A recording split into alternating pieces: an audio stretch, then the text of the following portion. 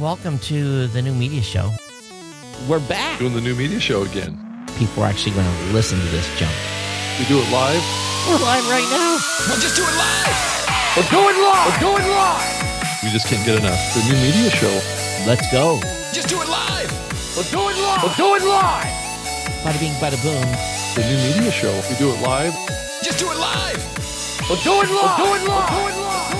The new media show. I'm like Adam Curry and you're more like John C. Dvorak. I think I am Adam Curry and you're the old curmudgeon. We do it live. Doing the new media show again. The new media show. Technology. Woo. We make it sound so special. And here we are with the new media show. We're back and we are special and we have a very special guest with us today. Of course. And, yeah, we do. And you know Mr. what? Dan Franks is with us. You spoiled it. I know. He's right there, though, Todd. Right. If you're watching the video of this, Dan Franks. everybody knows who Dan. Talking about Mr. Danny Boy. Dan Franks. We're talking about Dan Franks. Yeah, baby. I feel like that's Wow. the second time that one's run, right? Right. Yeah, exactly. We'll have to play that one again. I have it here programmed on my Roadcaster as well. Yeah. So anyway, welcome, Dan. Welcome to the show. Yeah, thanks for having me here. I was looking back, and I believe we've done this at least twice a year, every year since 2014. Right. Well, then we need to get like, I think Dave Jackson or somebody. No, it's not Dave. Somebody's got a shirt that's like if you appear 5 times on a show, it's like I've appeared 5 times on a certain podcast. Right. So. Right. And No, all I it's got fine. was a T-shirt. Right. Yeah. Yeah, exactly. No, I was trying to look back. I'm sure we'll talk about it later, but Podchaser has a way to, see how many times you've appeared on another show. So trying to see if maybe I have the record for the new media show appearances. If I decide to keep this show on Podchaser, so we can talk about that in a minute. But hey, the new look we're in a 3-box today. I've got us all. We got Dan. We've got you in a sandwich. It's Rob and I on either side of you. So Look out. yeah, I could have had it stacked like a hamburger though. So, but today it's side by side. But Happy to be part of the experiment. Yeah, and I don't know. I never know if what I'm looking at is a Todd thing or a Skype thing. This is like, the only time I use Skype is joining you all several times a year. So every time I get on here, it's a little bit different. yeah, so what we're doing, you're still on Skype, but you're coming into a new thing here that we're doing that I'm trying, and hopefully don't crash the TriCaster again like we did last week. But anyway, we've got a pile of stuff to talk about. And first thing though, this is this new segment to the show. I have to give credit here. We got some boost. Do you guys know what a boost is? It's where we get boosted with Satoshi donations from Podcast 2.0 apps. And Rob, we cleaned up this week. We did. We Wow. did. We did. Awesome. We got 1,001 sats from James Cridlam. He says, awesome to hear reading boost grams. Now go send some to Pod News and Podland. So I guess James wants some money too. It's going the other way now, right? Yeah. Is there like a scoreboard tracking who's getting the most boosts? Well, there is a thing called a Heliopad. And I'll bring it up here. You guys can see it a little bit in the screen. Probably can't read it. It's probably too small. But there's a website that basically an app that tracks Boost. And I'm running a box that allows me to run Heliopad. Another one, we got like 10,000 sats from Adam Curry. He says, hey, we're both at PM and giving a talk. So right on task here. We got 50 sats from Bisaya Podcast. It's basically from our last show, same old story, RSS is hindering podcasting. We got 1,000 sats from Layman Creations. That's Andy Layman over there. He says, I'll add Lit to my Podcast PowerPress add-on. So we've actually been talking with Andy this week. And so Lit may be coming to the new media show very, very soon. We got, and for those of you who don't know what Lit is, it's basically we can send out the bat single that says this show is live. Right. We got 10,000 sats from Mitch. He says, hey, regarding and I pronounce his name wrong every time, Mignano, or how do you pronounce his name? The guy from Anchor, the old CEO. Mignano. Yeah. Right. Regarding Mignano's standards innovation paradox, he says many glowing positive things about RSS, which I appreciate. The issue I have is he misidentifies the problem. Companies like Spotify are convinced a closed ecosystem they control is the most profitable direction for them, and RSS is inherently open, so they want to get rid of it. So let's call it what it is. It's not a standards innovation paradox. It's a competitive incentives problem. So I Right. kind of like that from Mitch. Mitch sent us another one. He said, hey guys, and this was another 10,000 sats. He says, hey guys, boosting from Podverse. Enjoyed your discussion about live item tag. Great to hear you're looking into making new media show lit.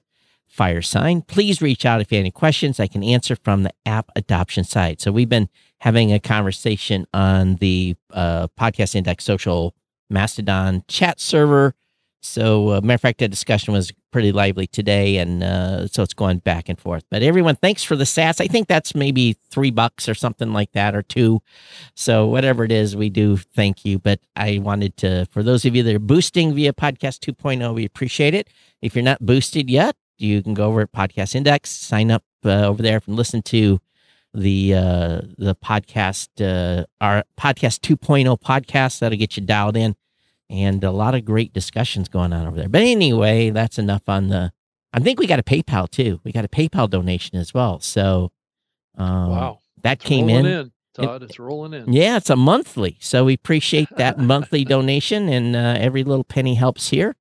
But we thank you very much. All right. So before we get into podcast movement, the IAB Tech Labs today, and there's probably not enough time to go into this, but they have released a document that I and a number of other folks worked on quite a little bit in the fall. It's taken a time to get through review and crossing the I's and dotting the I's, crossing the T's.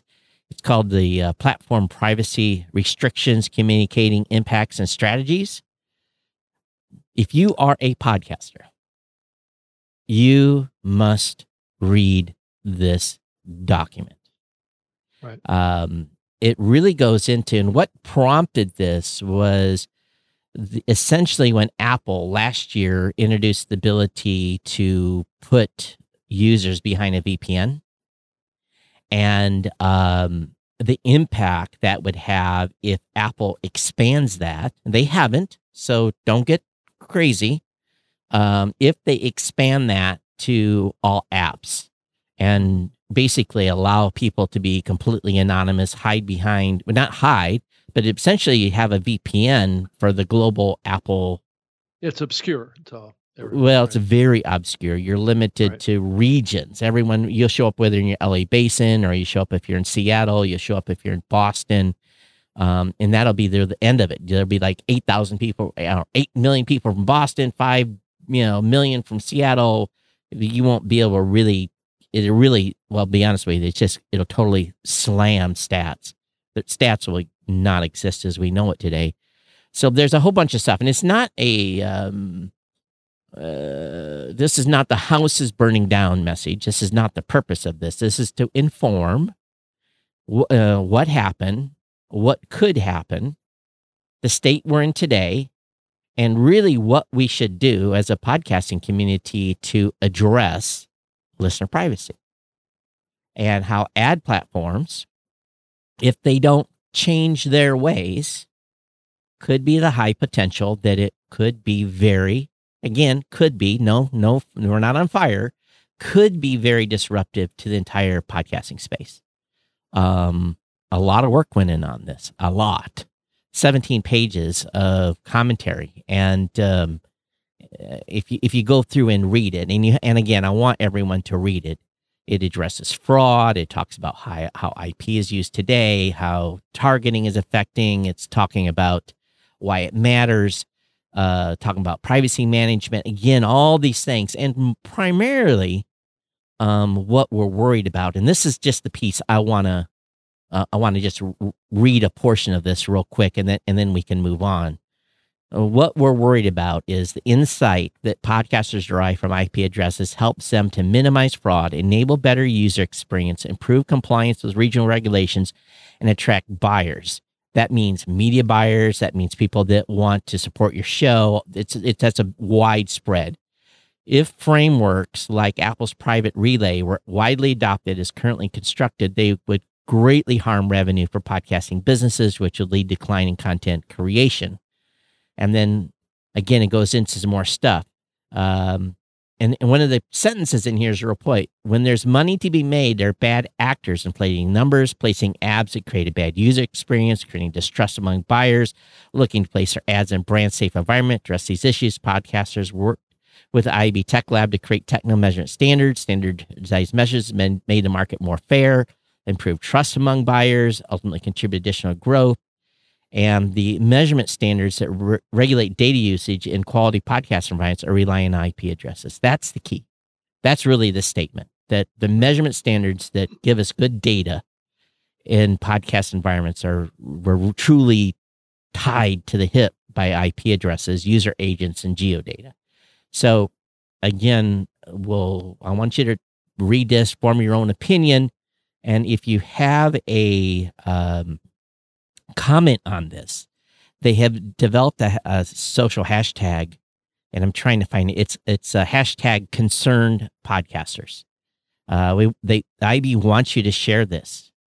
Again, but you need to read the document to understand the full context of everything we're here. We're not here to say, Apple, you're bad and you shouldn't do this. We're here to say this is why Apple's doing this in certain instances and why we need to be more proactive in protecting listener privacy as a podcasting space. And, a lot of us have been hammering this for a while. Boom, boom, boom. Listener privacy is a big deal. Our listeners do not have the ability to opt in and say, yes, it's okay to track me. And we're not saying Apple's going to do this. We're not saying others are going to do this, but if they do, it could be very, very bad. So they're trying to get ahead of it and be able to have a conversation with the industry and see what we can do to make sure that we are protecting the listener's privacy. That's a big piece of this. So anyway, go ahead. Yeah, Todd. So is the goal of this, from your perspective, that this is kind of a proactive effort in keeping this from happening? So if good practices are practiced by the industry as a whole, that we may be able to avoid this crackdown? Is that is that what the bigger message is? Yeah, it is. It's about education and about what the impacts will be, not only for people that monetize. Right. And a lot of it spoke, I tried to make sure that as the team was putting this draft together, I said, remember, there's a lot of podcasters that don't monetize, but they rely on data to help grow their show. They rely on data to make decisions about how much they're going to spend. There's a whole bunch, it's just not about the money. And oftentimes, a lot of people that were involved with this is involved in the money piece. But, we tried to make sure there was messaging in here that made average podcasters understand that they're going to be impacted as well. And again, we didn't want this document to be this big reactionary, like pointing fingers at somebody. That was not the case. And I think when Apple and others read this, which I know they will, I think hopefully that tone comes across, that the hashtag concerned podcaster is what it is. We're concerned. And again, there's nothing right now happening. There's no indication that Apple's going to make a move, or Google or anybody else, but it goes into the why and what would happen if someone did, and not specifically Apple, but if someone did, what could happen and what the impact would be. Yeah, and what we can do as a broader industry to maybe address these without these drastic measures being taken. Right. A lot of, there was a lot of work put in this. I would say my personal contribution was probably 20 hours. There was a number of other folks that were on this as well that wrote certain sections and made suggestions. And then the publisher of this, Katie, she did the groundwork on working all the language in and all our suggestions, and then there was sign off by a whole bunch of people in the space. So the sign off in this document included, just call the companies Raw Voice, Captivate, Extreme Reach, NPR, Libsyn, Spreaker, Kantar Sifo, Sounds Profitable, ACPM, Disney, Podcast One, ABC UK, Audion, Podtrack, Double Verify, Acast, Empire Streaming.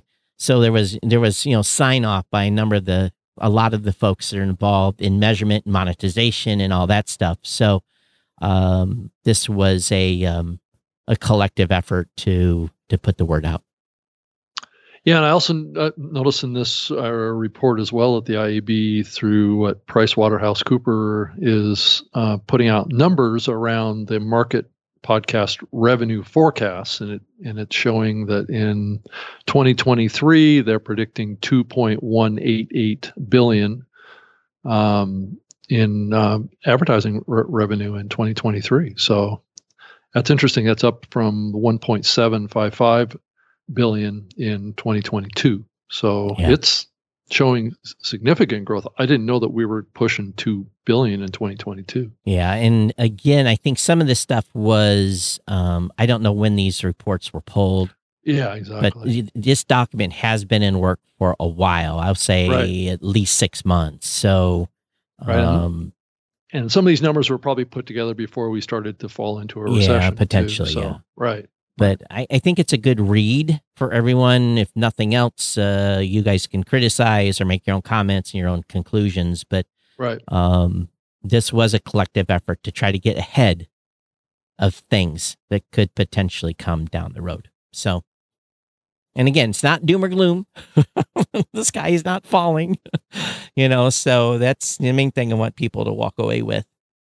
Yeah, and, it also shows. Yeah, and it also shows in another chart the distribution of the type of technology that's used to deliver advertising in podcasts too. I thought that was interesting. It looks like that the dynamic inserted ads is growing significantly, and the baked in ads is in a state of decline. So I don't know how accurate that is to the current dynamic in the market, but that's an interesting, look at what's happening in the market right now. So while we got Dan on here, before we get into the other topic at hand, let's because I know what all of you are here for. I know you want to hear what we think about a certain acquisition. You're going to have to wait a few minutes. Right. I think the sandwich on the screen and the sandwich between topics, right? Right. Exactly. So Dan, you busy? Podcast Movement's coming. Yeah, we've got 5 weeks from yesterday until the first day of Podcast Movement kicks off, the 23rd of August. And busy, excited, and just like the freight train headed to August 23rd right now. I was having a meeting with my PR team today, and I'm like, I got 4 announcements to make between now and Podcast Movement. I'm like laying everything out. I said, and I told my dev team, I says, we have to deliver the last thing no later than the 17th, because I got to make the PR window before Podcast Movement. And my CTO, she's just like, oh, she didn't say you're killing me, but we're marching towards your event. So you can be happy to know you're driving dev cycles. Yeah, dev cycles and PR cycles for sure. I mean, it's an honor, I would say, right? Because like I said, when I first joined you all back in 2014, and it was like February 2014 when we first started talking about when we had a Kickstarter campaign that hadn't even launched yet to bring Podcast Movement into existence. I was telling someone on my team when I was talking to them that I was joining you all today. I was like, I looked back and saw the exact date. I said, I don't want to listen to that because you don't want to, look at pictures when you were of yourself when you were in your awkward stage. And I kind of felt like that's what that was. But I was like, if you want to really know the history of Podcast Movement, the evolution and all of that, just go back and listen progressively each time I was on the show, and you'd kind of hear that evolution. But it's real cool to kind of know that people base meetings and announcements and development and all that around the event. It's really cool and really kind of a humbling thing.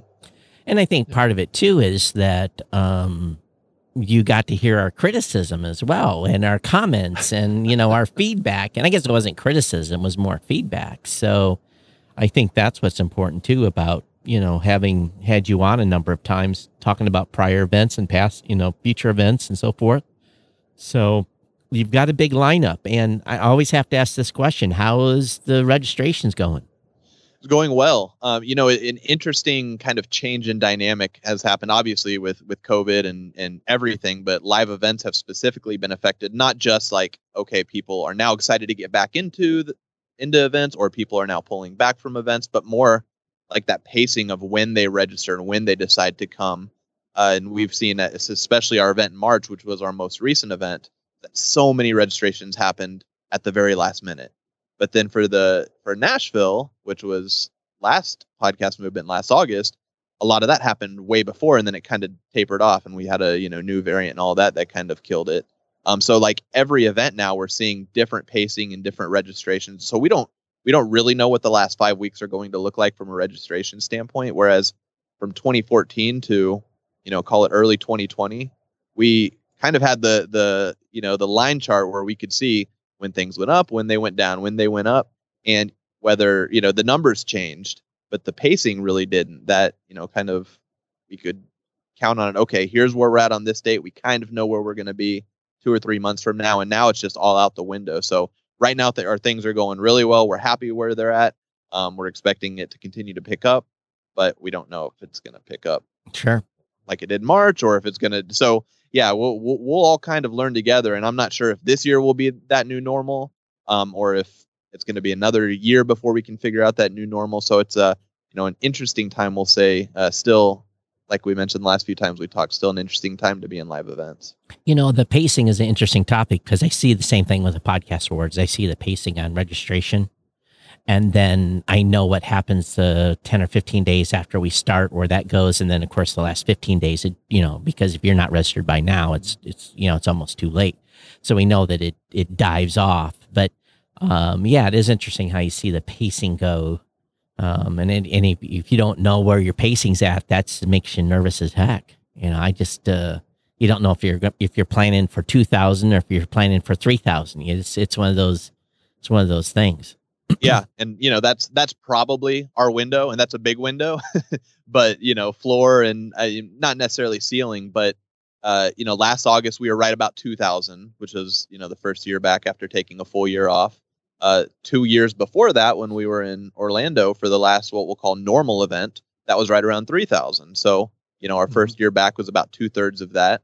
And we'll be somewhere in that window. I hope I actually think when we talked, I don't remember how far out from Evolutions we spoke before our March event this year, but we were pacing really poorly. Like we were nervous. We were like, okay, are we even going to have as many people at this 2022 event as we did the last time we did it in 2020? And it was kind of iffy. And then as the event got closer, it just blew it out of the water, and we blew our expectations of registrations, out of the water.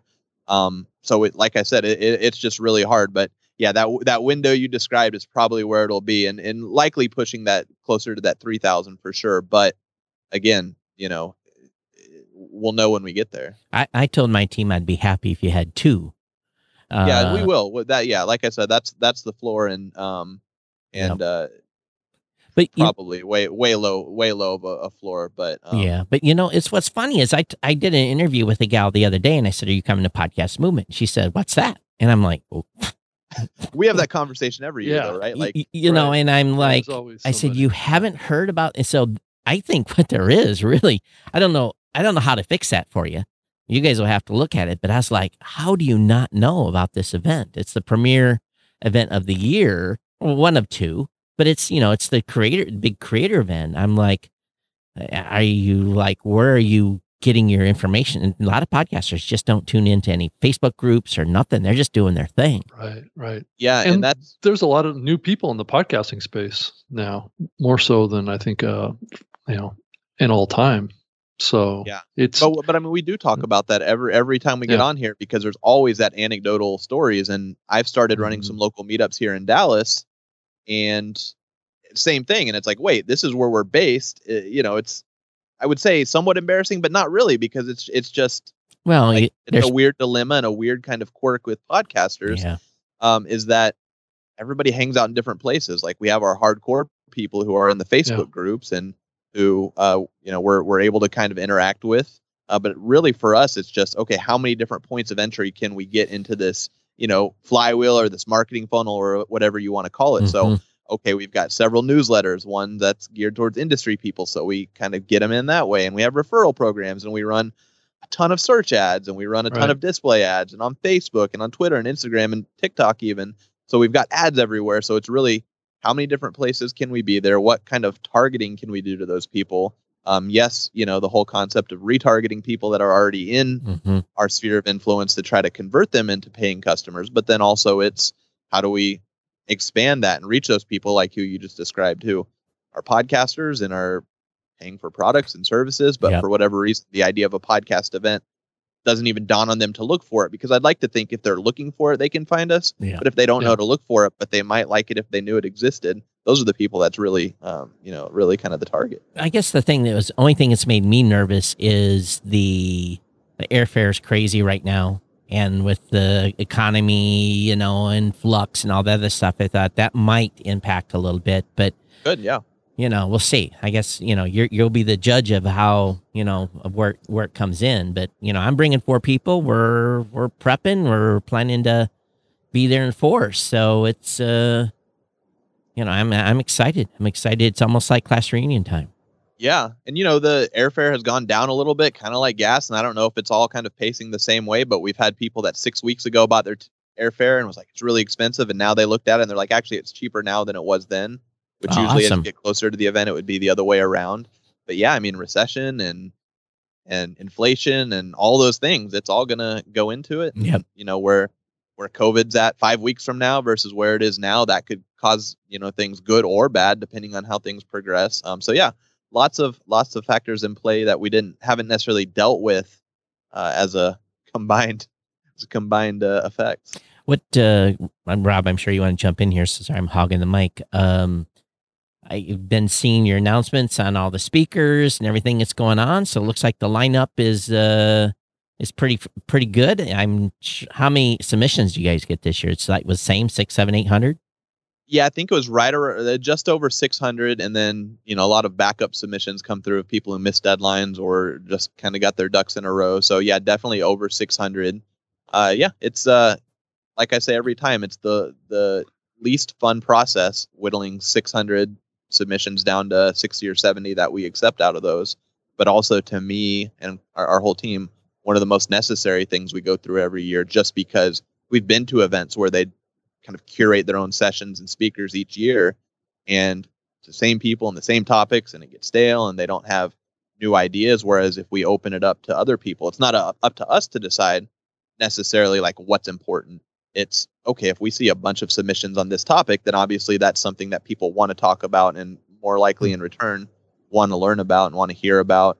Same thing in terms of getting a diverse set of speakers from different networks and different countries and different, you name it. Right. A lot of those things are people that we don't know or we wouldn't think to reach out to. We wouldn't think that, this subset of Spanish podcasters from NPR would be interested in leading a session. But when they come to us, it's like, okay, they're kind of have that ability to raise their hand. So like, there's a lot of that going on that makes it, again, I say a necessary evil to have that open submission process each year. And yeah, this year we're super excited about the lineup. We're coming back with a full set of live sessions, which Nashville was a little bit hybrid, just out of necessity. But yeah, this year is going to be back to what anyone who's come to 2019 or prior would come to expect, with choose your own adventure of 7 or 8 or 9 stages happening at any given time. And you kind of pick what you want to learn about at the event, or which one of those 9 sessions is most applicable to you as an attendee at that given hour, and then go and hopefully learn and network and mix and mingle and party in between. And if one isn't very good, get right up and go to another one. Have a backup ready. That's right. Yeah, the 45-minute session. So if the first 5 minutes you decide to bounce, it's a super easy to navigate floor plan, and everything's a little more compact than it was in Nashville, where there was different levels and stuff. This time it's 2 levels. They're stacked, 1 escalator right in the middle that goes directly up and down. And yeah, 5 or 10 minutes into a session, if you don't like it, you have another 40 or so minutes to to pick a new one that you like better. So do you think that the event this year will be probably a little bit stronger of a community building event from the standpoint of the weather in Texas being so hot and people might stay in the hotel more?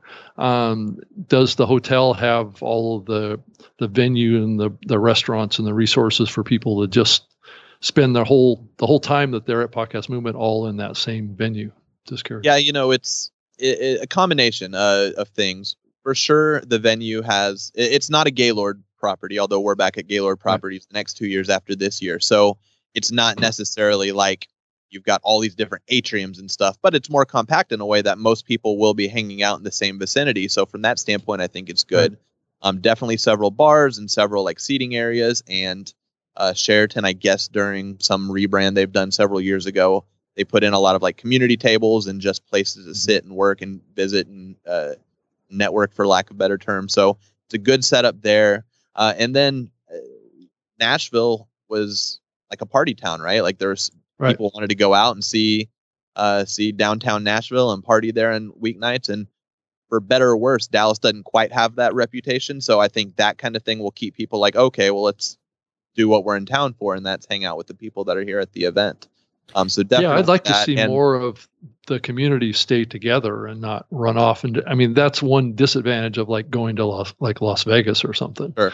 Is that there's so many other things to do outside of the hotel. Yeah. Yeah. So, but yeah, for sure, the venue will be conducive to that. The city will be conducive to that. You mentioned the heat. I think it's like 110 degrees today. So people won't want to hopefully spend too much time. They'll maybe take an Uber or a taxi or something if they need to get around. And downtown Dallas, which is where it is, it's not the most walkable city, but also not the least. It's just a regular downtown where people will be able to walk off for lunch if they want to, within a 5-minute walk, get somewhere. But also, venues inside, and then off-site parties are, very close walking distance, or we'll have buses. So hopefully the heat isn't too much of a factor. We've definitely put out the edict. No outdoor parties this year. Having spent a considerable amount of time in Texas in June, July, August, September, and even into October, I'm staying in a hotel. I'm not. and if we put on the marketing materials that the AC is super strong at the venue, right? Are you? Oh, it has calling them to make sure that their AC is working. Yeah, sticking our head in once a week to make sure nothing's right. If people have not experienced Texas heat, stand by. Yeah, and in the UK right now too. Like if you're coming over from the UK, you're not going to get any relief. Any relief. No. Well, and doesn't Texas have an issue a little bit with like rolling blackouts and stuff occasionally, or is that? So it's not as bad as California. So the only time we've had that issue on a large scale was actually in the winter, believe it or not, because we froze over for a week or so. So we get it from both ends from that standpoint. But yeah, in the summer we've had the electric company asking us to conserve energy, but so far they've not turned off anyone's lights, as far as I know. Well, knock on wood, because that would be a bad thing in a big way. And usually the hotels have backup generators that can help supplement too if things really go sideways. But usually that's not the best case scenario. So, one thing that I will say about the Nashville event, we about damn near starved because it was right after the pandemic and they just didn't have the staff. How are they doing on staffing in the hotel? Are they going to be fully booked up and ready for the surge? Yeah, I mean, I hope so. That's the plan. Of course, in Nashville, they told us that too. But hopefully being a little further removed from that. And also, I said Dallas isn't like the most vibrant downtown, but at the Opryland, that's where you were. Like, you're stuck. Drive 20 minutes or something to get to any real, substantial restaurant. So from that sense, on site as well as within short distance to get to, all of that should be open and functioning. So yeah, that's the plan, is to not have anyone starve, for sure. We didn't starve, but you had to wait a little longer in the queue to get into some place. And they would have to shut down several bars earlier than they normally would. So I think at least from that standpoint, we're past some of that here. Yeah. And the last couple of podcast movements, there hasn't been such a congregation at the bar afterwards because I think a lot of people went off and done things. And Right. so it'll be interesting to see how that kind of develops at this event. It's always good to kind of network and hang out. But Yeah. I think in March, if I remember correctly, there was a the bar there at the yeah, JW. it was decent. That Yeah. was pretty Yeah. central. But again, LA, in that LA live area, there's tons to go out and do. So I think that definitely had people spreading out a little bit more. But it was also that event, that venue was fantastic because there was really the ability just to go almost anywhere and get anything you wanted quickly. And I went over. Was it you and I, Rob, that went to the Indian restaurant, or we went? Yeah. 5 minutes and we had Indian food. And we got right in and sat down. It was not at all slammed. So I'm sure downtown Dallas is going to be kind of similar. So probably be lots of options there. Yeah, definitely. And we'll communicate that and have little maps and all that for people to figure out where to go eat. So Well, Dan, let's go ahead, Rob. let's talk about the kind of tracks and what you are planning for the event this year. Is there anything new or different that you've adjusted from Nashville to this event? Yeah, so Nashville. Well, one of the things we like best, and you all are both heavy participants in this, is our expo hall, and this is going to be the year we have the most exhibitors ever. So we'll be, I think, over 80 exhibitors, and I want to say like Orlando was maybe our next biggest, and that was like in the 60, 65 range, I believe. So a pretty good, vibrant expo hall. Nashville, we were pacing towards that until people started, dropping off, and sales slowed down whenever the Delta variant started. So that's something I'm super excited about, is really kind of the vision for what we want our expo hall to be, in a place that like people can come in and adventure around and spend a good amount of time there. That's something I'm super excited about.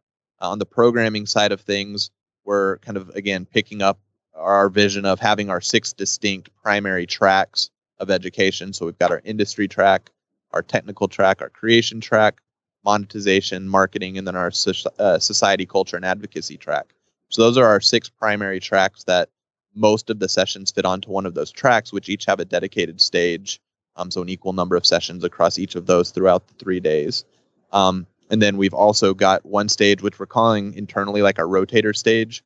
But that's kind of the more niche, specific type things, where it's got an audio fiction day, like a branded podcast and type day, and then a Spanish language podcast type day. So that's one where we're, I don't know what you call like an emerging markets track or an emerging, topic track. And then this year is the first year where we've actually sold to sponsors a separate stage where they could more or less buy a day to program however they want. And it's interesting that, when you do something like that, the content could go one of 2 ways. It could go, full day of infomercials, or it could be that, those sponsors kind of take advantage of the opportunity and actually make really good sessions that people want to go to, and then it reflects well on them. So this year we're doing that, and Descript, who's coming out with all kinds of advancements and stuff, they're doing a video podcasting track. So all 5 sessions that day are on video podcasting. Quill, who's really into the branded podcast space, they've got a full day. And then Red Circle has a day geared more towards independent podcasters. So a lot of their sessions are going to kind of be themed towards DIY independent podcasters versus maybe people doing it on a more professional or big scale level. So that's something new we've got going on. We've got a couple stages in the expo hall like we normally do, just to kind of keep things happening there. But yeah, like I said, this is kind of our, I hate to say getting things back on track, but just from like, hey, let's be where we want to be, and then we can, start the evolution again next year once we kind of reestablish what our event is. Well, I'm jazzed. And I've got a massive travel for 2 weeks. Leave your place. I go to Vegas for an event, went from one hot box to another, and then down to Atlanta and sweat for a few days as well. So I guess get ready for the heat and get ready for the fire hose of information that's going to be fed to us. So it's going to be good. Yeah, for sure. But no, like we're excited. We've got most of our keynote speakers announced, got a few more coming. So this year, just the way organically it's happened is we end up the bookending it with like true crime type speakers. So Phoebe Judge, who was been a breakout speaker several times. Her podcast is Criminal, really big, kind of one of the longer. I think it actually even came out before Serial, but one of the true crime shows that was kind of there before, during, and after, and has continued to thrive. Kind of having a check-in on what true crime, the evolution of true crime podcast with her.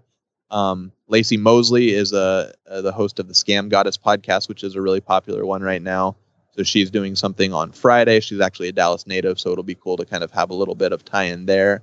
And then Edison Research, Tom Webster left, who traditionally has given Edison Research's keynote. But Gabriel Soto, who has been there for a while, and he's picking it up. So this is his debut for Edison Research's keynote.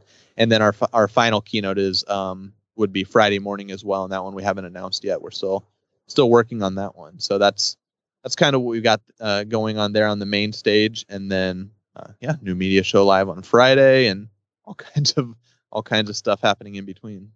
Have you ever heard of Robert Riggs, the guy that does the True Crime Reporter? He's there in Texas. And he's going to be there, yeah.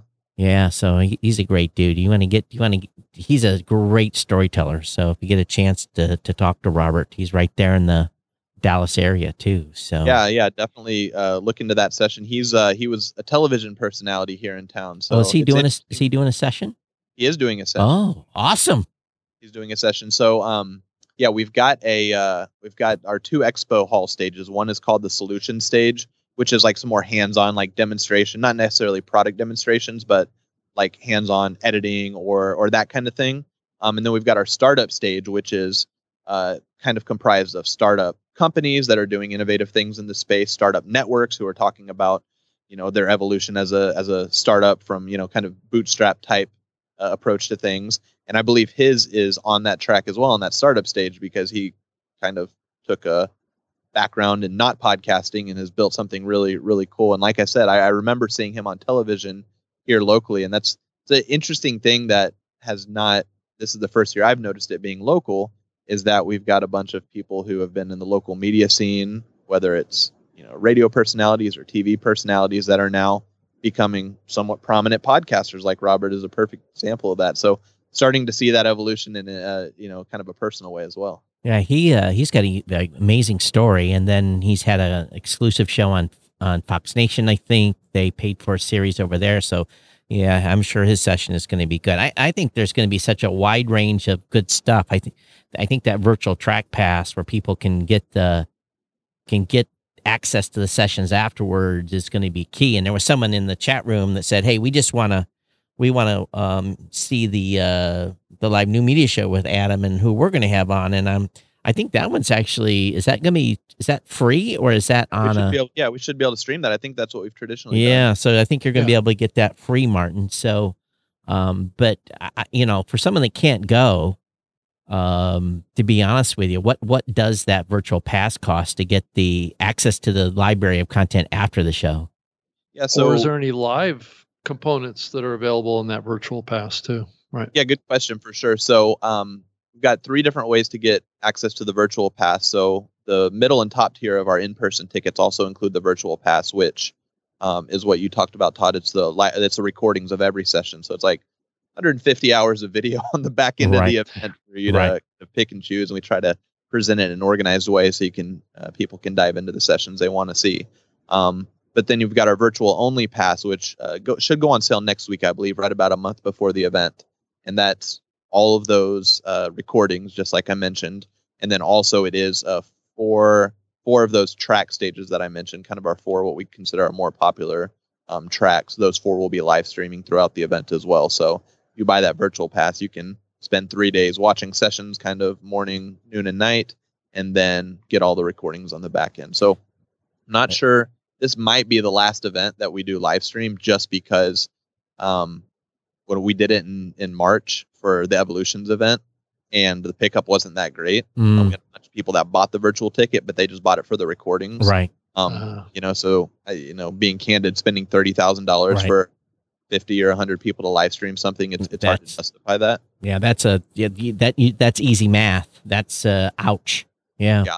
So this might be the last year we do live stream, and might go back to just on demand only. And really, it's hard to recreate that in-person experience live anyways. So If people just see the value in the on-demand versus the live, then that's probably what it'll revert back to after this year. What I do, because I'm stuck in the booth half the time, is I go through and every day I try to catch 1 or 2 sessions, and then whatever I can't, I make a mark in the book on the sessions that I wanted to go to, but I just couldn't. And then when you guys release the virtual pass, then I go back and listen to those 20 or 25 sessions that I wanted to hear that there was just no way to attend. And for me, the value on that is like, man, that, even though I was there, I couldn't go and listen to those folks. Now, if you're there, you might have as many that you want to follow up on, but still the ability to go back and have that fire hose of data, because what I continued to find is that even though, okay, let's just be frank, old dogs can be taught new tricks.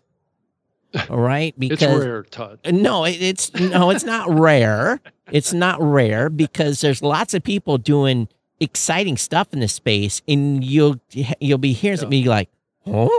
You do one of those, your head will turn, and you'll stop and you'll replay something 5 times because you're like, did I hear what she or he said? And you go back and you listen to that again. And it's like, I keep a notebook opened up and I write, and I end up with like half a page every time I'm listening to those shows of just, oh, that's interesting. That's cool. Let me adopt that, or let me look into this, or that's interesting what this person's doing. 'Cause there's such a diversity of creators and a diversity of things they're doing to grow, to monetize, it runs the gamut. So I think most people do, I don't know what you guys see on stats on that playback, but that's the gem. That's the gem of the whole event, is going back and being able to cherry pick through that stuff and listen to stuff that you weren't able to attend.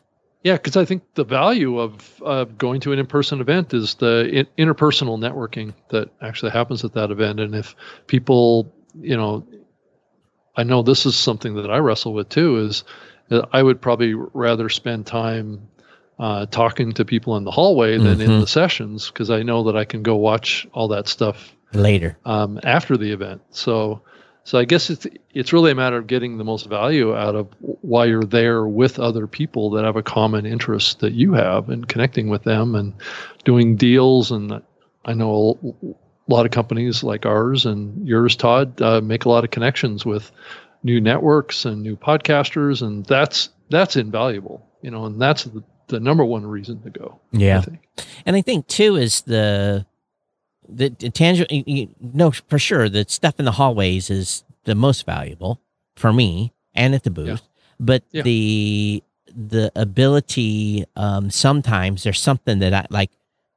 Maybe I've got an issue with something, and I'll go listen to a session maybe by the person giving so I want to hear from that person, and I want to ask a question, not in adversarial ways, but I just truly want to know.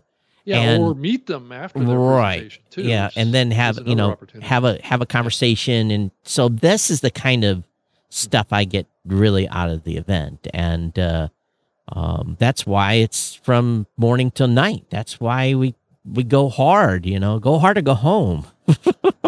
Yeah, and it is interesting. You mentioned, kind of the go there for the networking and the connection, and then catch the replays or catch the recordings. It's funny when we're telling somebody new about the event, like you said, these people we mentioned who maybe they're just getting introduced to the idea of a podcasting event or why it might be good for them. The education is always what kind of hooks them. Oh yeah, I do want to learn about how to grow my show, or I do want to learn how to do this or that. But then when they come away from it after their first time, that's like secondary, right? It is connections. It's the people they meet. It's whether it's vendors that they're working with already and they have questions for them. And there's nothing like sitting down with somebody from the tech support team, like in person, to walk through your issue, or it's a new microphone you want to check out or anything like that. Or just meeting new people at the parties or at the networking events, or just walking through the hallways. That's where the value ends up coming from. But to get them in the door, it's the education. So it's a 1-2 punch, and there's value in both. And definitely having those recordings help. And actually, something new we're doing this year is the first time we're going to release everything in audio form. So we're working with Supporting Cast, to put together basically private feeds for all the tracks, as well as a master feed of all the sessions, and putting out the audio of every single session to anyone who has a virtual ticket. We did it 1 year, but it was on more of a closed platform. It wasn't RSS based, but this will be RSS based, so people will be able to subscribe to, the Podcast Movement 2022 feed, or pick an individual track and just listen on their podcast app. So something that's probably long overdue, but it's just not something we've done until this year. Well, so, it's a podcasting conference. Imagine that.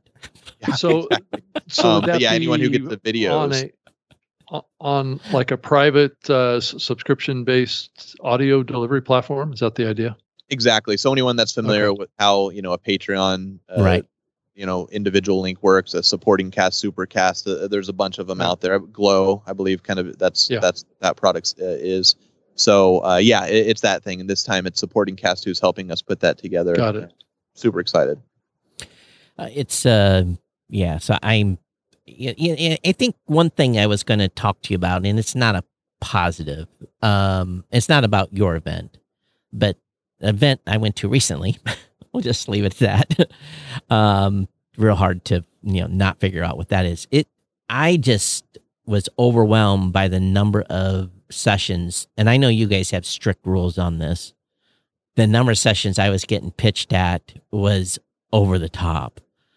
How have you guys got that in check over the years? Because I know you have in the speaker's agreement, you have very strict rules on pitching. It's one they say, hey, I'm Todd from Blueberry Podcasting. That's one thing, but to give this whole, dialogue of come use my service or product, at the event I went to recently, it was over the top. And I actually heard a attendee say she's not coming back the second day because all she was getting pitched to. And to me, I was like, my God, you just spent all this money and you're walking away with this bad taste in your mouth. And for those that are considering going, what have you guys done to make sure that, that doesn't happen, or it's very limited? Yes. I mean, it's definitely a multi-pronged approach. First of all, the way we take our sessions, like I mentioned, it's that open submission process. We don't have any sort of, okay, if you buy a booth, you get a session. Right. Or if you sponsor a party, you get 2 sessions, or anything like that. Mm-hmm. Now, you'll notice that people who are sponsors also happen to be speaking, and that's because many of the important players in the podcast space also are partners from that standpoint. But, I can tell you that somebody who produces a Spanish podcast for, NPR, if NPR were a sponsor, they wouldn't be able to tell them like, hey, you need to pitch the X, Y, and Z. Like these companies are big enough to where there's a lot of separation from sales and who's actually presenting. But that's the first approach, is like we are very flat out in the sales process. When Christy, who does our sales, is talking to people, anyone who asked about a session, it's not a pay to play. Right. So no we're guarantee. Very clear. I just mentioned those sponsored tracks we're doing. We are having ways now where we can very clearly communicate, hey, this is a sponsored session, going in. We have not taken away any of the unsponsored session. Right. It's just additive. So that's the first thing, is like we just make it clear it's not pay to play, and that heads off a lot of it. But then, I mentioned we have that open submission process, but we do have a lot of repeat speakers, people who we know, they know how it works. They've come in, they've spoken before, and they kind of understand what kind of audience it is. We try to prep people. We're like, hey, the best way for your product or service to be to benefit from you doing a session is for you to really do a good session. And then, like you said, you introduce yourself, from what company you're from. People know how to get a hold of you after, because you're telling them, hey, here's my email address or our website, or stop by, stick around and we'll talk after the session. But if that meat of the session is super valuable, that'll make people want to talk to you and find out more, versus the person you just described from another event. I often find people exact opposite. So, I often find people are shocked when I talk about competitors. They're like, you talked about competitors during. I'm like, yeah, I'm not here to pitch. I'm here to tell you what your options are. Yeah. But I mean, and that's not to say things don't slip through. Right. But it's very much, I would say, it's that things will slip through, and we figure out how that happened and try to keep it from happening again, versus setting up a system that kind of allows it or accepts it. I won't say who, but you mentioned a name earlier in the show who is probably one of the worst offenders to that slipping through the cracks that we've ever had, in terms of like telling us they were going to talk about one thing and they spoke about another that ended up being a really big sales pitch, and it upset us because we we feel like we have systems in place, so when things slip through, we take it personally. Right. We figure out how it happened and we address it. So anytime anyone, and you heard about it immediately. we hear about it immediately, and we figure out, okay, is this somebody that we need or want to work with again? If so, okay, how do we change things in the future? Or is it somebody that they're on the blacklist now and we just address it that way? Yeah, and part of this is coming from, I think, in the industry, kind of a movement now where more and more kind of upstart events, and these are newer events, are taking this pay-to-play model and going with it, right? Where you basically, paid a sponsor, but with that sponsorship, you get a presentation or you get on stage. And I think that we're definitely seeing an upsurge in that type of activity. And I don't know if it's just pure economics or if, which is probably what it really is. But I think that's where this is coming from to some degree, is some concern that isn't a momentum that's going across the whole events space, right? Well, I think some shows like yours draws those lines, right? Yeah, it's hard because when we started our event, our first 3 or 4 years of running it, everyone involved, it was a side gig. It was not our income. So we had a chance to build it what I would consider the right way. We didn't need to do it like that. And we saw the long-term vision and to not do that kind of thing. But if it's somebody who's starting it because like, hey, needs to be my business now, you can certainly see why that kind of approach might be like the quickest way to turn a profit, so to speak. The other thing is there's a bunch of events in the marketing industry that's what the events are. That's all it is. That's accepted. Like people will pay $2,000 for a ticket knowing that all of these speakers are going to either pitch as their presentation or pitch at the end of their presentation, and likely have a table, in the lobby to sell you that product or service on your way out, have somebody running credit cards. And that's accepted in certain circles. So if a podcaster were to come through that type of entry into the podcasting space or the event space, they might think, hey, this is just how you do it. It's not, in my opinion, but there's different ways that you get to that. That's not always, not always evil, but the end result isn't necessarily. What I think is the right way. And I get pitched as a company owner all the time for those types of events, and first thing I ask for is, okay, let's see your deck. And when a deck immediately says, $8,000 and you get one speaking slot, we throw it in the trash. We don't even consider it. It's not even an event we're going to go to because I refuse to do pay to play. And like we've talked about in the previous show, I feel honored if I'm selected to speak, and I understand that I'm being given an opportunity to bring value to a potential creator that is looking for information on the topic I'm in. So I take that very seriously. And I know Rob does the same. And we know it's not a given. We know that we're in a pool of 600 different sessions, and I'm fully expecting there'll be a time when I'll submit a session to you or someone else. I won't be picked. I won't feel bad. It's just it wasn't the session that was needed at that time, and right place, wrong time, or wrong place, right time, or whatever this word is. I'm not going to take it personal. It's one of those. It's just. I think we all understand that, especially with your event. So I applaud you from that standpoint. I mean, I don't even consider pitching as even an option. I mean, even if I was pitched a conference that had a pay for play model, that doesn't mean I'm going to get up on stage and pitch my company. Mm-hmm. I'm going to still try and drive value. But the problem with all that is that not everybody else has those values, right? So you're going to be associated with that type of an event, and that can damage your brand as well. So I think that's kind of a bigger perspective on it. So have we covered everything that's going on with the event? Did we miss anything? No, I think we have it. If anyone's interested in learning about it, we've got pretty much the full schedule live at 2022.podcastmovement.com. Most of the speakers are up there. A few stragglers that we have to get to sign those speaking agreements before we can start promoting them. So if you're one of those people, definitely complete your agreement. But yeah, just super excited. And like I said, excited to be back to what our vision of the event is this year, and hope to have as many people out there as possible. Yeah, and we're honored to be doing this show live on Yep. stage at the event again. It's going to be awesome to have Mr. Adam Curry on stage and James Cridlin and other folks. And I know there's quite a few people in the industry that are excited to that all of us are getting together on stage with Adam because he is the Podfather, right? It's great to have Adam So- there, right? Like it's been it's been. I think the last time he was on stage was at the Hall of Fame ceremony in 2015. Yeah.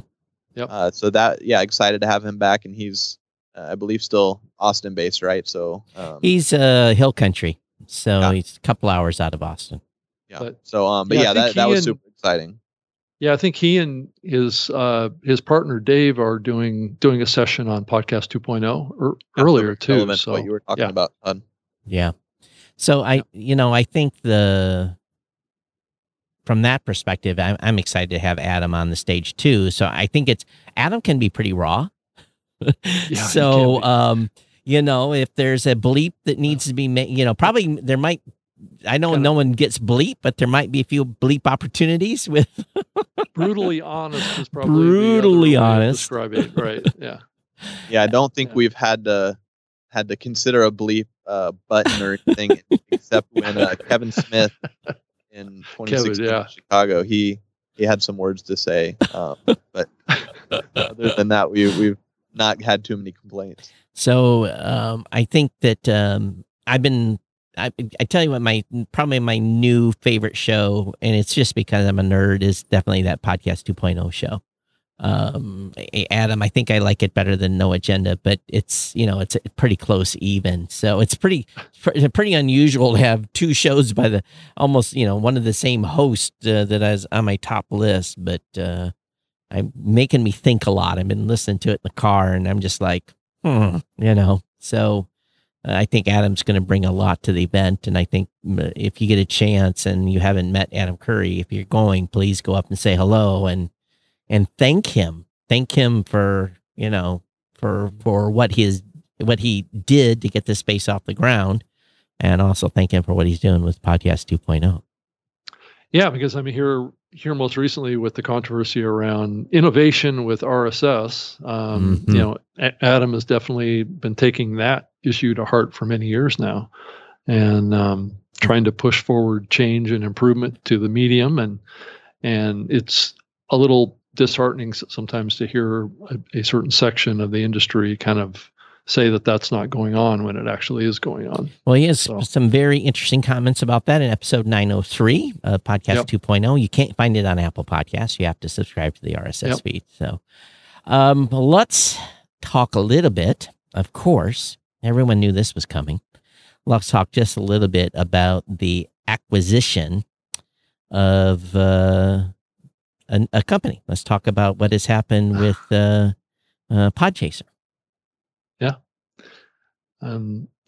Acast, if you haven't heard, Acast basically acquired Podchaser, which is Podchaser. If you don't know what Podchaser is what I would call the IMDb equivalent of podcasting.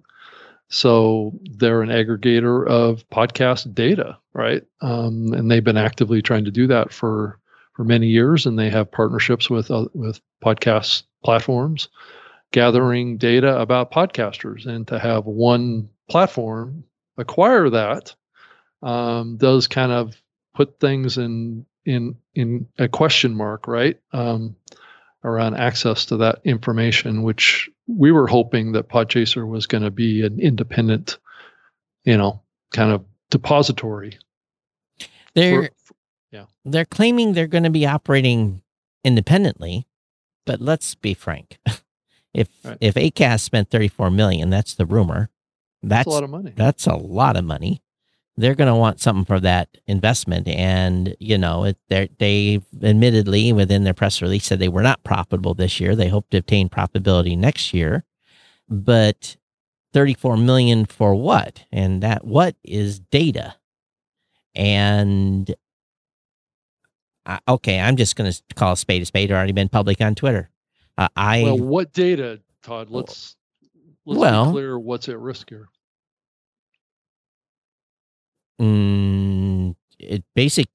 I'll make my statement, then you can talk about the data. I believe Acast is undeserving of this information that Podchaser has. They have bought it, so they are now default going to have access to this. I don't have a good, Acast says they've stopped spamming, but I think, why did they stop spamming? Maybe they knew they were buying Podchaser and were trying to do a little PR. I'm just calling spade a spade. I think they're just, preparing their PR team because they knew they were going to make this acquisition and had to clean things up a little bit. That's my conspiracy. So that's Todd speaking. But it's here you've got now Chartable, Podsights, Podchaser. Podsights and Chartable are owned by Spotify. They control that data. And then you have now Podchaser owned by Acast. They have access to all the data. So why don't you talk about the data, Rob? What data did they get? Well, they've been trying to aggregate traffic data, like how popular a podcast is. They've been trying to access data around hosts and co-hosts and trying to aggregate all of the podcasts and then have all this analytics and demographics and all sorts of stuff about the podcast space to be able to create a central point of access to all things about podcasting. And it is unfortunate that one hosting platform acquired that, because I think what it's going to cause is like a reaction that you had to it, Todd, is that you're going to pull all your information out of it. I'm going to pull Right. my personal shows. Every Right. podcaster's got Yeah, Can but you're do not it- speaking for Blueberry. No, right? no, You're I'm speaking for just me, your own shows. my Right. personal shows, right? I'm not speaking for Blueberry. Right. And I'm not speaking for Libsyn. Libsyn's going to take any reaction specific to this either. Right. But we also didn't get into any kind of an integration deal with them either. Neither So, do we. Well, we have the ability for podcasters to submit their shows over there. Right. So I'm probably going to leave that alone at this point. And don't get me wrong, I love the Podchaser team.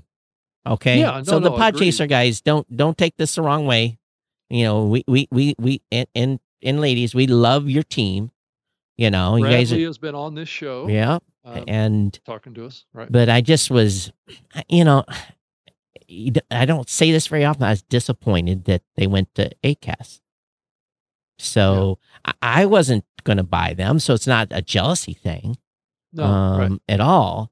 But, when the data starts being consolidated like this, and I think podcasters need to really think about what is the value of the data of your show. What is that actually valuable to you? And if it is, and if you're getting value being on Podchaser, great. If you're getting exposure, if you're getting ad deals, whatever it may be, more power to you. But what is the value of the data that is being given away? And again, I'm in the data business, but I don't sell data, and I never have. I never will. So now, if I get bought, then it's a game changer too, right? Right. Dan, what's your thought on it? Did you Yeah, I wanna mean, I guess comment, I'm or- wondering, like, from both of you all, and full disclosure, they're both partners of ours and have been longtime partners and partners to us as Podcast Movement. Are you guys seeing a bigger issue with just the fact that a hosting company in general acquired Podchaser, or is it the actions of Acast recently that happened to be the hosting company that acquired them, or some combination of the two? Well, I think for me, it's a combination of the two. Yeah, I would say it's we'd be it's having this definitely the conversation combination of the regardless. two, Dan. Yeah. Yeah. Yeah, I mean, I agree. It's definitely consolidation, and it's like you said, similar to the Chartable and the Podsights going to Spotify.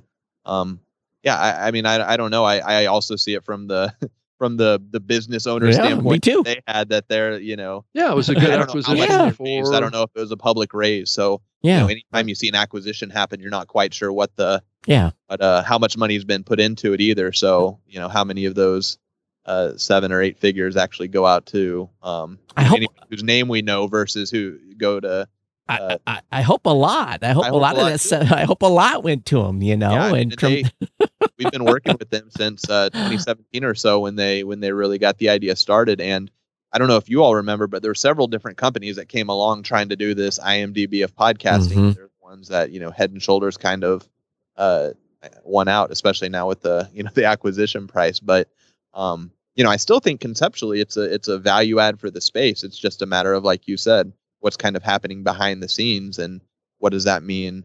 Like if you are pulling your shows off and people pull their shows off, does that diminish the value of it as a platform from a user perspective? I think the majority, probably 99% of podcasters won't. They don't care. And and I wouldn't pull this show off unless Rob agreed to it. So I'm just going to pull my personal show off and probably Blueberry show off. But this show will remain if Rob agrees it should remain. I'm not going to make that decision. But I just think based upon the tactics that they have used, they're going to use this data, in my opinion, my personal opinion, they're going to use this data to target my customers. And that worries me, because now they're going to have real detailed data and they're going to be able to strategically go and cherry pick. And probably maybe good for those shows. I don't know. But I guess I have to step my game up and make sure those shows are satisfied with what we're providing. So, don't get me wrong. You have to continue to deliver value to your customers. But yeah, and I think this is a trend, a continuing trend that we're seeing in the industry. And I'm trying to take the conversation up to 30,000 foot view, but it's the consolidation and the verticalization of this podcasting medium is being driven by economic interests and growing opportunities to capture larger and larger market shares, right? So in the early days of this medium, there wasn't companies battling like this. Right. But clearly we're in a new phase. The projection with the IAB is this is a $2 billion industry going to be in the next couple of years. And so there's a lot of economic interest that is driving this. And that's going to cause these type of mergers to happen. And also, it's also a reflection, I guess, of the broader industry not supporting an IMDb of podcasting as much as we probably as an industry maybe should have to keep them independent. right. So I think there is some bearing of responsibility that the industry has overall that basically enabled this outcome to occur. Yeah. And I think too is that it's not like the data that they have is not replicatable. Right. So it's, a lot of the data, the hard part on this was the guest piece, who were the guests on which shows and that interaction. A lot of that was hand curated. They had teams that were validating, that Joe Rogan had this guest, and a lot of that was not done automatically. I think they were working towards that, but a lot of that was hand curated. So that's the hard part of that data. Those users, you could create an account and add yourself to other shows, or other shows could add you. Right. So that piece might be replicatable. And to be honest with you, some of that data that they pulled is available via API. Some of the Apple API data, you can pull that yourself. You just got to be willing to, run the spreadsheet and then, put that in a query and put it on a website. So it's not all of that is that difficult to replicate. The question is for me was, as a podcast host, what was going to be valuable for my content creators? What was I going to do what from them would help them grow their shows? And, we built some of those pieces ourselves internally, that we thought, and it was not necessarily driven from them, but it was stuff that we thought what's going to be valuable to the podcaster to know. And I think that, that's what we'll probably all be looking at now is, what additional things can we add in our own decks to give the podcaster the information so that they wouldn't necessarily have to give this data up to somebody else. Yeah, Todd, and I think one other thing to think about too is if another company in the space did this acquisition, not Acast, but let's say Libsyn or Blueberry or Podbean or whatever, would we feel different about it?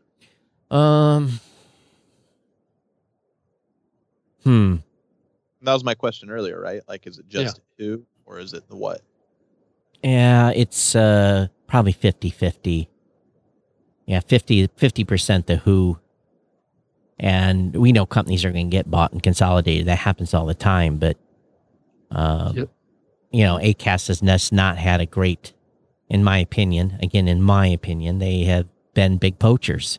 So, and went about it and by spamming, So it's trust and trust is a big part of it. A history of certain types of behavior that is driving this kind of rejection of this acquisition, right? And I've had a lot of comments that have come in privately to me that people are like, well, biggest question is why? Why did they spend that much money for that?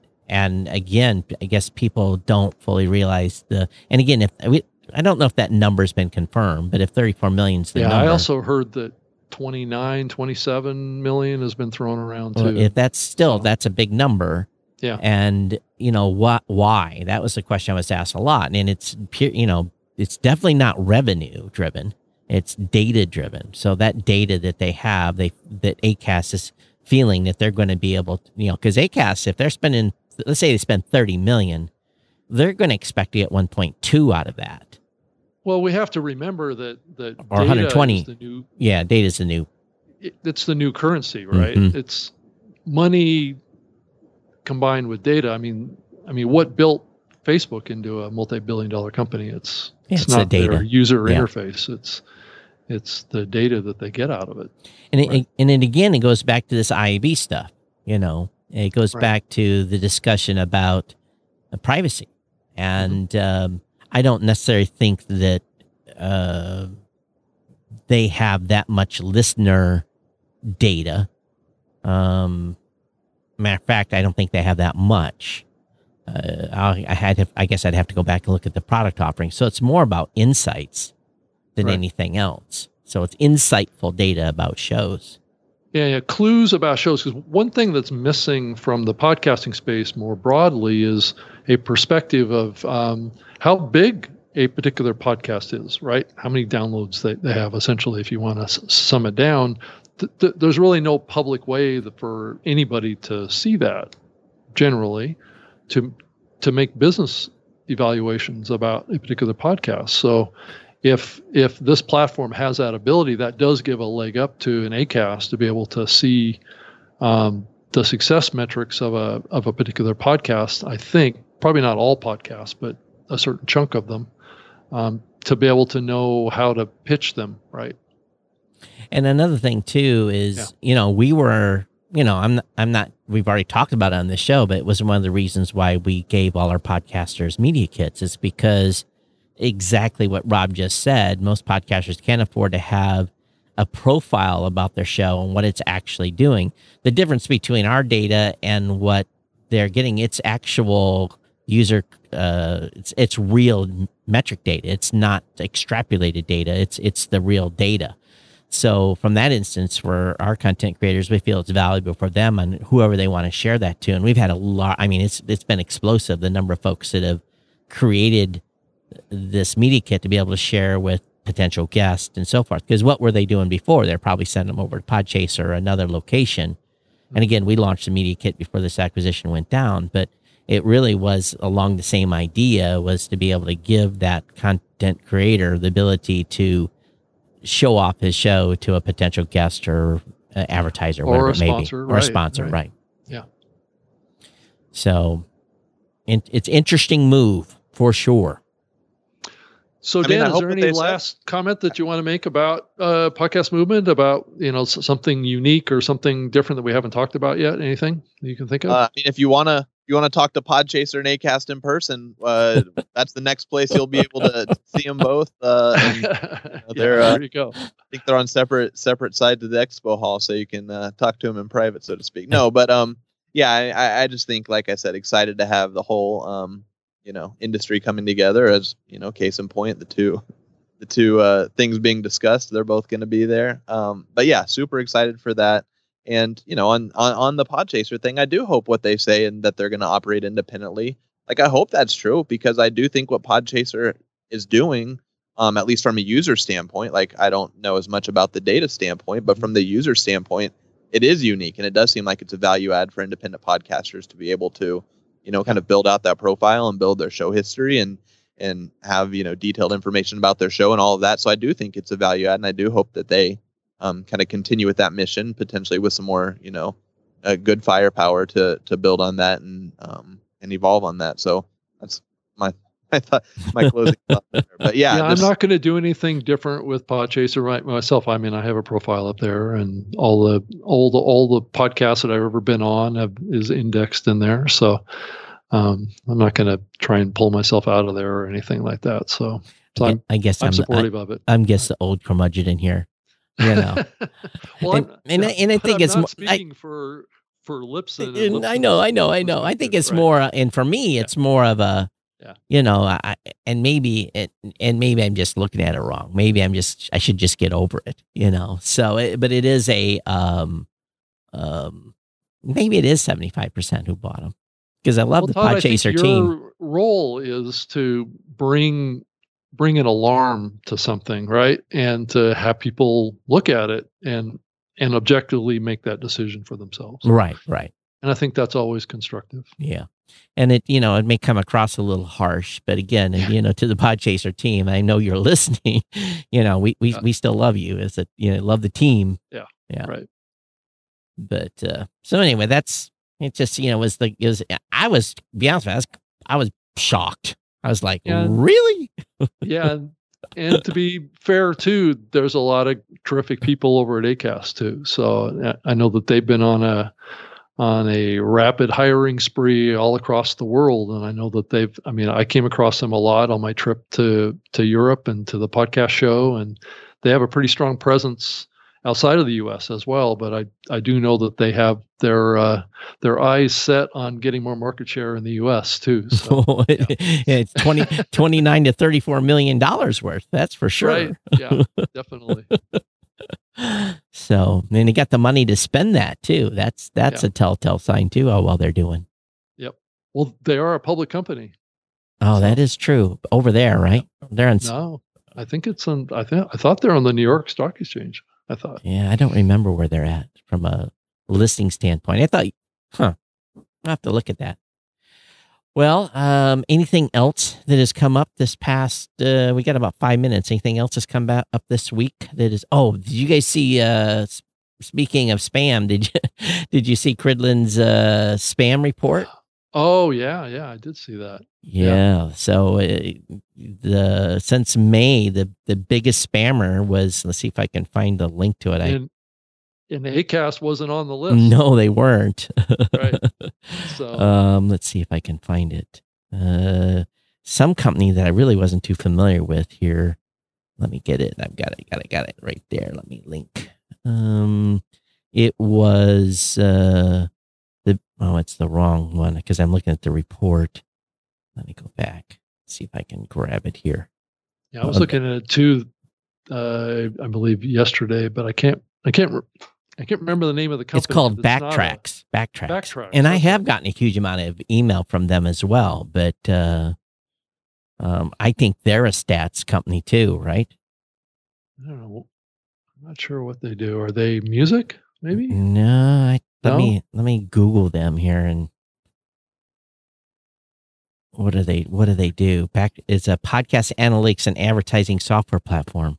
Oh, interesting. Might also be able to run into them and chat with them at Podcast Movement. Oh, really? They're going to be there too? Wow. Dan's being very, very quiet here. Don't believe they're there in a sponsorship capacity, but I do know that team will be represented. Got it. Podvine as well, and Good Pods, and on Podium. Not Good Pods. Podvine wasn't too much, but I believe Good Pods is actually probably the closest thing to Podchaser. I believe I saw them tweeting at people that were concerned with the Podchaser news, Good Pods was hopping in there, kind of pitching themselves as an alternative. Yeah, there was. Someone was pitching me, and I'm like, I don't need metrics, thanks. I got my own.